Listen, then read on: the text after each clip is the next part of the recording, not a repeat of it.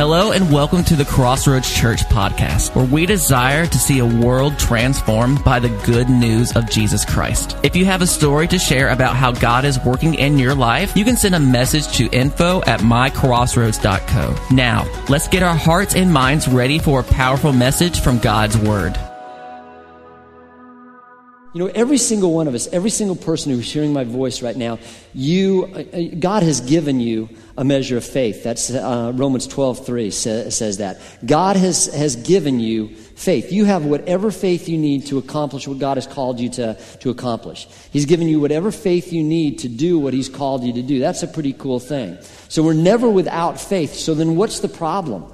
A lot of times what happens is there really is an enemy who tries to fill us with doubts, who tries to fill our mind with doubts. And he is incredibly persistent at it. And sometimes those doubts are just these little thoughts, right? Just little doubt thoughts that come into our mind. But sometimes those are huge doubt storms. I mean, these big things that you're just wondering, that you're filled with doubt, that it seems like your mind is just absolutely being bombarded with doubt. Have you ever wondered why in the world He is so incredibly persistent in giving us doubts? And I think we can go back to Mark chapter 11 where Jesus said these words, and imagine these words. They're incredible. He said this, "Have faith in God," Jesus answered. "I tell you the truth. If anyone says to this mountain, 'Go, throw yourself in the sea,' and does not doubt in his heart, but believes what he says will happen, it will be done for them. Therefore, I tell you, whatever you ask for in prayer, believe that you received it, and it will be yours." Satan knows something. He knows that if we go after something, we don't doubt. If we are able to vanquish and banish doubt in our heart, that he's toast. His kingdom is toast, and that is why he's going to do everything he can to bring doubt into our mind, because he knows that if all we do is grab something with faith, that he's in trouble. Joyce Meyer said it like this: "Faith is the product of the Spirit. It is a spiritual force. The enemy doesn't want you to get your mind in agreement with our spirit. He knows that if God places faith in us to do a thing, and we get positive and start consistently believing that we can actually do it, then we will do considerable damage to his kingdom." And can I just be transparent with you? As I was preparing this message, and I was reading that passage right there that Jesus said, my mind immediately went into a doubt. I mean, I'm thinking, can it be that good? I mean, can it truly be that if we don't doubt anything, that we can do, that whatever we say is going to happen? I mean, can it really be that good? Is God that faithful with prayer? And isn't it amazing that immediately as I read that, there's a little bit of doubt that comes into my mind and heart. And it just shows the persistence of what Satan will try to do. He will do anything to keep us from believing who God is and believing God's word. And you think about, what were Satan's very first words to us? The very first words to Adam and Eve. Now remember, God had said this. God had said that you can eat from here. Man, here's paradise. Here's the garden. Enjoy. Do everything. It is all yours. Have fun. Enjoy it. Just don't do one thing. Just don't eat from the tree of the knowledge of good and evil. One thing. That's the only thing I'm asking. Don't do one thing. And Satan comes along and he says these words. He said, "Did God really say that you can't eat from any tree in the garden?" Now, did you see what he did right there? I mean, what he did is, the missiles, most nuclear missiles, they don't just have one missile that goes. They have MIRVs, right? They have multiple missiles that go out from that one missile, multiple warheads. And that's exactly this one sentence. What he's done is he has had them try to doubt God's faithfulness, God's goodness, God's reliability, God's word, God's care for them, God's trust for them, and it's made this one thing. And here's the weird thing. It worked. I mean, here they were in a perfect environment, never had a problem in the world, never had a worry in the world, and yet they're doubting what God had said. That little seed of doubt went in, and it grew in their heart. And I ask several of you, I ask a lot of people, what's the biggest doubt that you struggle with? What's the biggest area of doubt that you deal with? And here's some of the things that people said. First, there's doubts of inadequacy. I don't have what it takes. I doubt I can do what God is wanting me to do. It's some things like that, right? And here you think about it. If that's your thought, you're in good company, because most of the heroes of the faith, when God asked them to do something, they truly did not believe they were up for the task. One of the first of that is Moses. Look at him. He says, God says, you're going to deliver my people. And Moses says, but Moses pleaded with the Lord, oh Lord, I'm not very good with words. I have never been. I'm not now. Even though you've spoken to me, I get tongue-tied and my words get tangled. Moses didn't believe he had what it took as far as his speaking ability.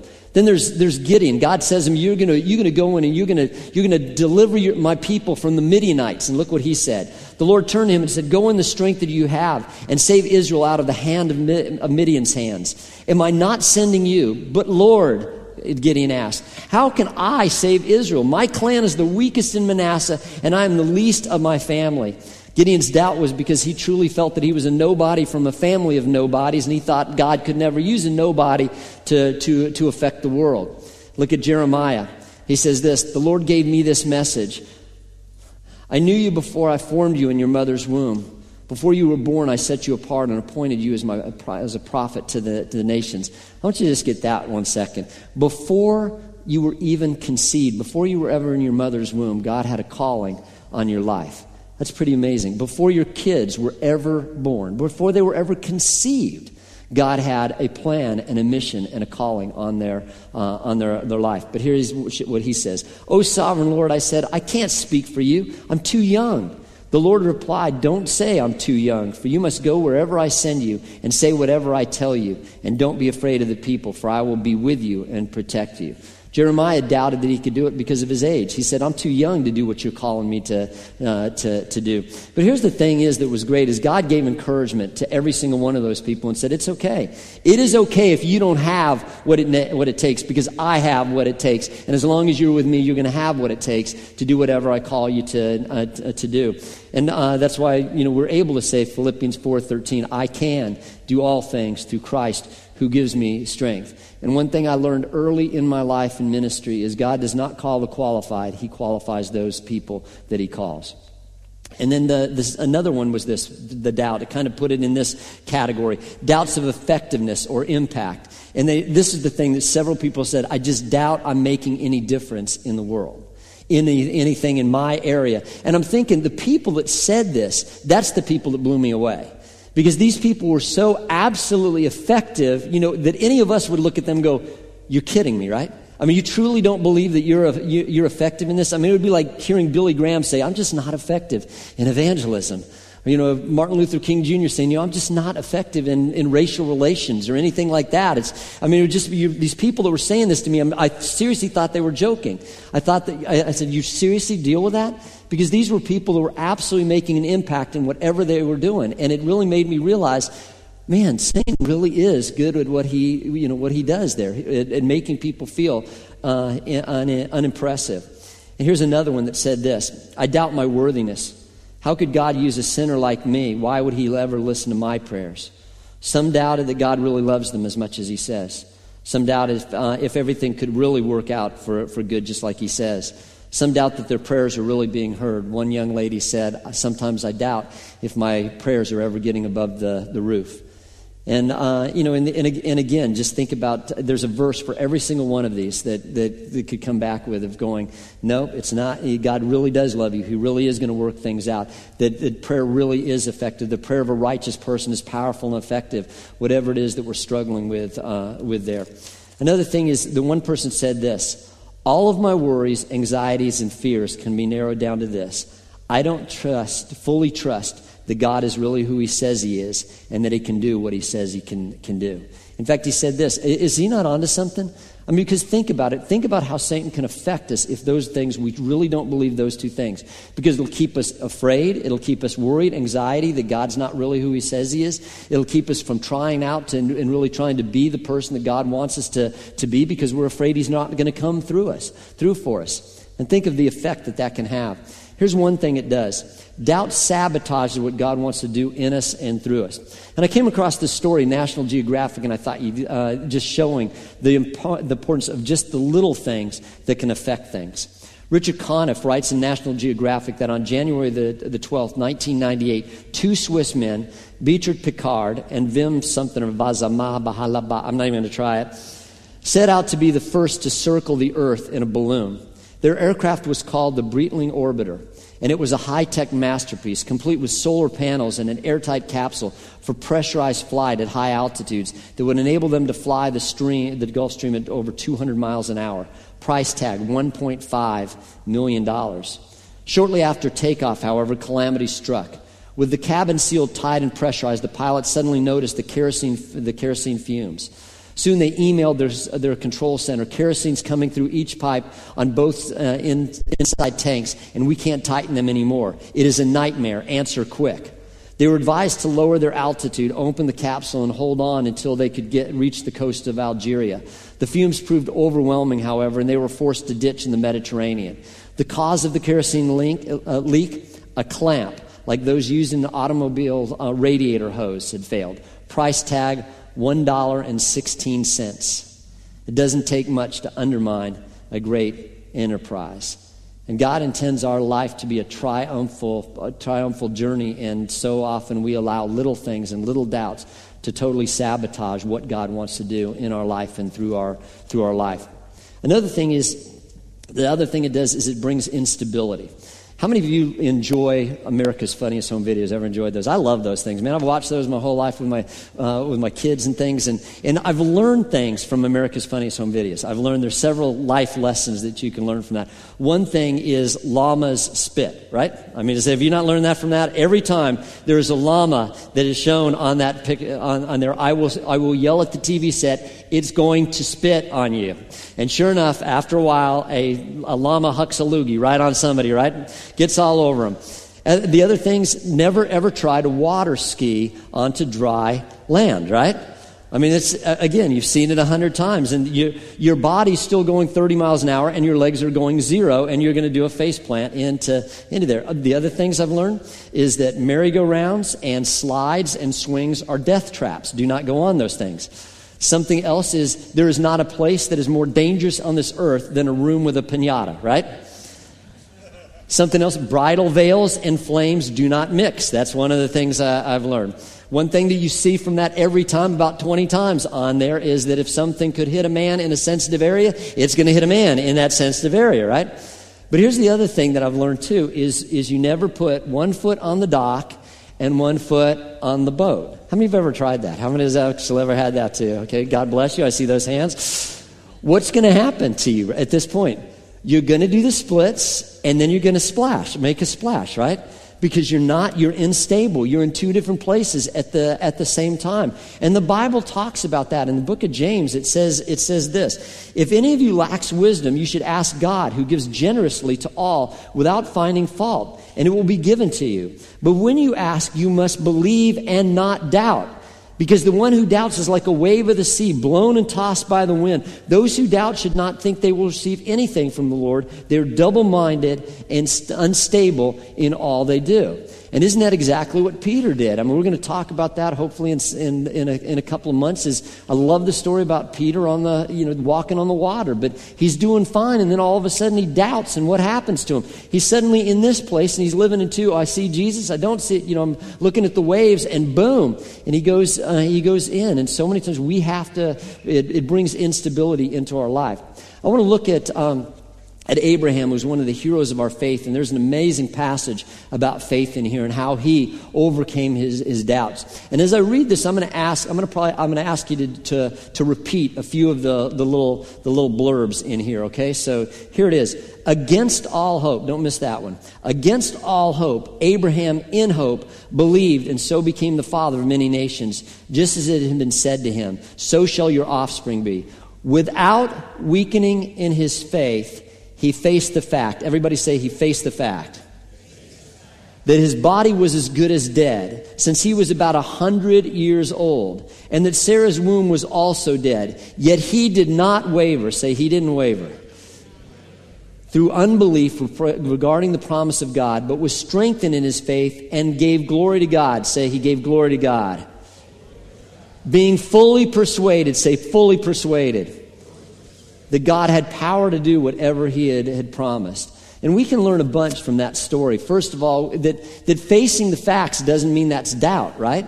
I mean, he faced the facts, the Bible said. That's one of the things we repeated. What was the facts that he faced? First of all, that he was, the Bible says, how about this? As good as dead. When God says you're as good as dead, you're pretty old. I mean, he had been on an AARP, member for 4 decades, okay? That's how old this guy is. And that's, okay, for you baseball fans, that's strike 1, right?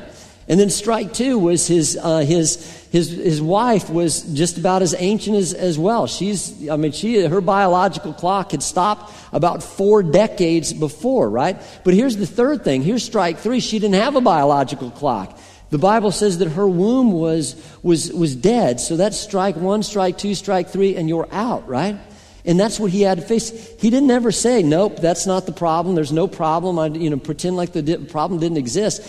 But here's the thing that he also did. He not only faced the facts, but he faced the fact that God's bigger than the facts, right? And here's true. All of us, we believe in gravity. We believe what goes up must come down, right? I mean, we believe that. There's a law of gravity. But how many of you have ever been on an airplane? Raise your hand. Think of this. You have overcome that law. You've overcome that law with the principle of thrust, right?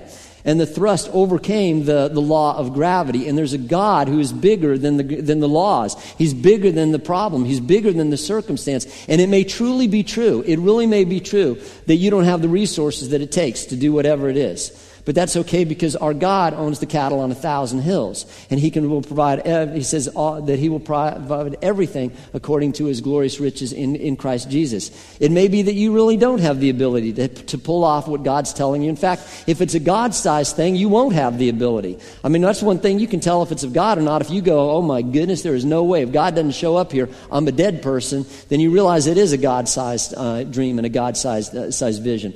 But the thing is but that's okay, because God's ability is enough for you to do whatever it is. God working through you is enough. And it may be also that you can't change the situation. Right now, you're in a situation that you can't change. It's bigger than you.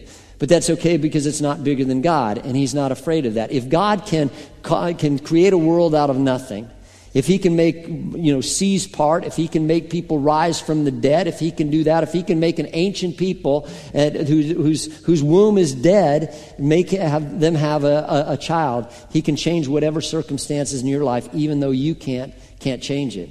So what do we do when we face the doubt storms? And the first thing is face the doubt, face the facts in life. And it may be a medical thing that the doctor says this. It may be something that your kid really is, right now not paying attention to God and making some really bad decisions. It may be that, whatever it is, that the marriage is on the rocks, or the relationship is going south, or the finances are really tough, whatever it is, that may be the true fact. But then admit the doubt. Admit the doubt as well. It's okay to admit doubts.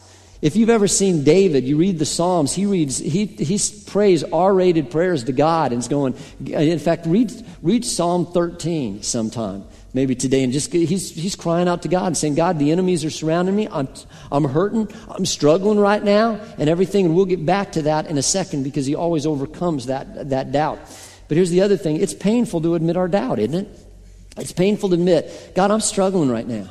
I mean, as I was writing this and preparing this message, I was overcome with like a doubt storm of epic proportion for me. And here's the thing that was so frustrating about it, is it was in a way that God had come through for me again and again and again and again and again and again and again and again. And I'm going, why am I still doubting in the middle of this? But it's okay to go, God, I just want to admit, I'm struggling with this. I'm doubting this right now. I don't want to doubt. It's the person that came up to Jesus and said, I believe, but help me in my unbelief. And we can admit our doubts. And what is the area that you're doubting right now? What's an area where you're struggling, where you're saying, God, I'm just going to admit I'm doubting right now, and I need that.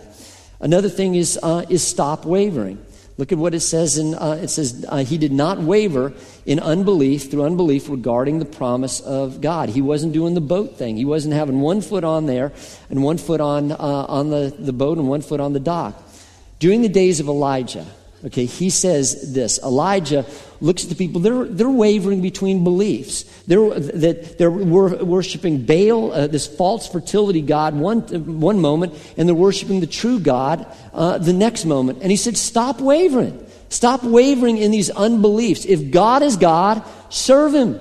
If he's not God, then don't serve him, but don't do this thing. Don't try to be in two worlds at the same time. And as we go out of here, if you turn on the radio, you have a choice. You can either turn on AM or FM, right? There's no in between. There's no AM FM-ish, right? In the middle of that. It's one or the other. You got to choose which one it is. And the same way we choose, we can either choose faith. Every time we face something, every time we face a struggle, we have that opportunity to either choose faith or to choose doubt. And God is just saying, stop wavering, stop getting in the middle there and trying to and do the both things. And here's one that's beautiful, is praise God in the middle of the doubt. One thing we said is he was strengthened in his faith and gave glory to God. Don't miss this. This was before the miracle ever happened. This was before the promise was fulfilled. He is praising God before the good stuff happened. Anybody can praise God after the stuff, right? Anybody can praise God after the miracle comes and the provision comes and the reconciliation comes and everything like that. But are we praising God in the middle of this before it ever comes? That's what takes faith. And I really believe that's probably the thing that blesses God sometimes the most, is when we do a sacrifice of praise. When we're not feeling like praising God and we praise Him anyway. And we've been singing a song that says, Raise a Hallelujah. We sang it the last couple of weeks. And I love this because it talks about praising God. Here it is. In the middle of the storm. Not after the storm is calmed. In the middle of the storm. In the middle of the mystery. When we don't understand, when things are happening, we don't get it, and we're still praising God anyway, going, God, you're still worthy, you're still trustworthy. I'm just going to say that you're good and everything, even when right now I may not be seeing that faithfulness, but I know you are, and I'm going to see that to the end. Or surrounded by the enemies, and here's what the song says, that heaven's going to come fight for us. I believe that's straight out of the Word of God. Hope arises from the ashes, and fear loses its hold over us. I'm telling you, the thing is, if you want Satan to flee from your life, start praising God. Because he cannot stand it when God's name is being lifted up. When God's word is being proclaimed and his name is lifted up. This is the safest place in the world right now, right? Because God's name is being lifted up and his word is being proclaimed. And this is a safe place. You want to see Satan flee? You want to see God come into the situation? Start praising God even in the midst of the storm. The other thing, amen? The other thing is be fully persuaded. And he says this, he was strengthened in his faith and gave glory to God, being fully persuaded that God had the power to do what he had promised. And I want you to think about that if we're not fully persuaded in that, what we're doing is really opening the door and saying, we're opening the door to doubt. If we're not fully persuaded that God is who he says he is, and God can do what he says he can do, then we're opening up a door and saying, come on, doubt, come on in. Do whatever you want to do. Wreck up the whole place. Change my effectiveness for God. Make it where I worry and I fear and everything. Come on in. If we do not know where we stand on those. But and the thing is, if we know who and truly believe God is who he says he is and can do what he says he can do, man, we are closing the door to that. We are closing the door to doubt. We're closing the door to worry. We're closing the door to anxiety and fear in our life. And David, going back to the 13th Psalm, he says this. I love that David he starts out being real and praying, God, I'm hurting. And you know what? I'm doubting right now and I'm struggling right now, but watch how he always comes through. But I trust in your unfailing love. My heart rejoices in your salvation. I will sing to the Lord, for he has been good to me. He's praising God in the middle of the storm, and it's giving him the ability to do that because he's absolutely convinced of who God is and the character of God. And finally, it's persevere. And I love this verse, and I want you to hear this. It says, he will keep in perfect peace him whose mind is steadfast because he trusts in him. And the word there used for peace is a word that probably a lot of us have heard before. It's a word that one Jew will say to another Jew. It is a greeting or bye, and that's shalom.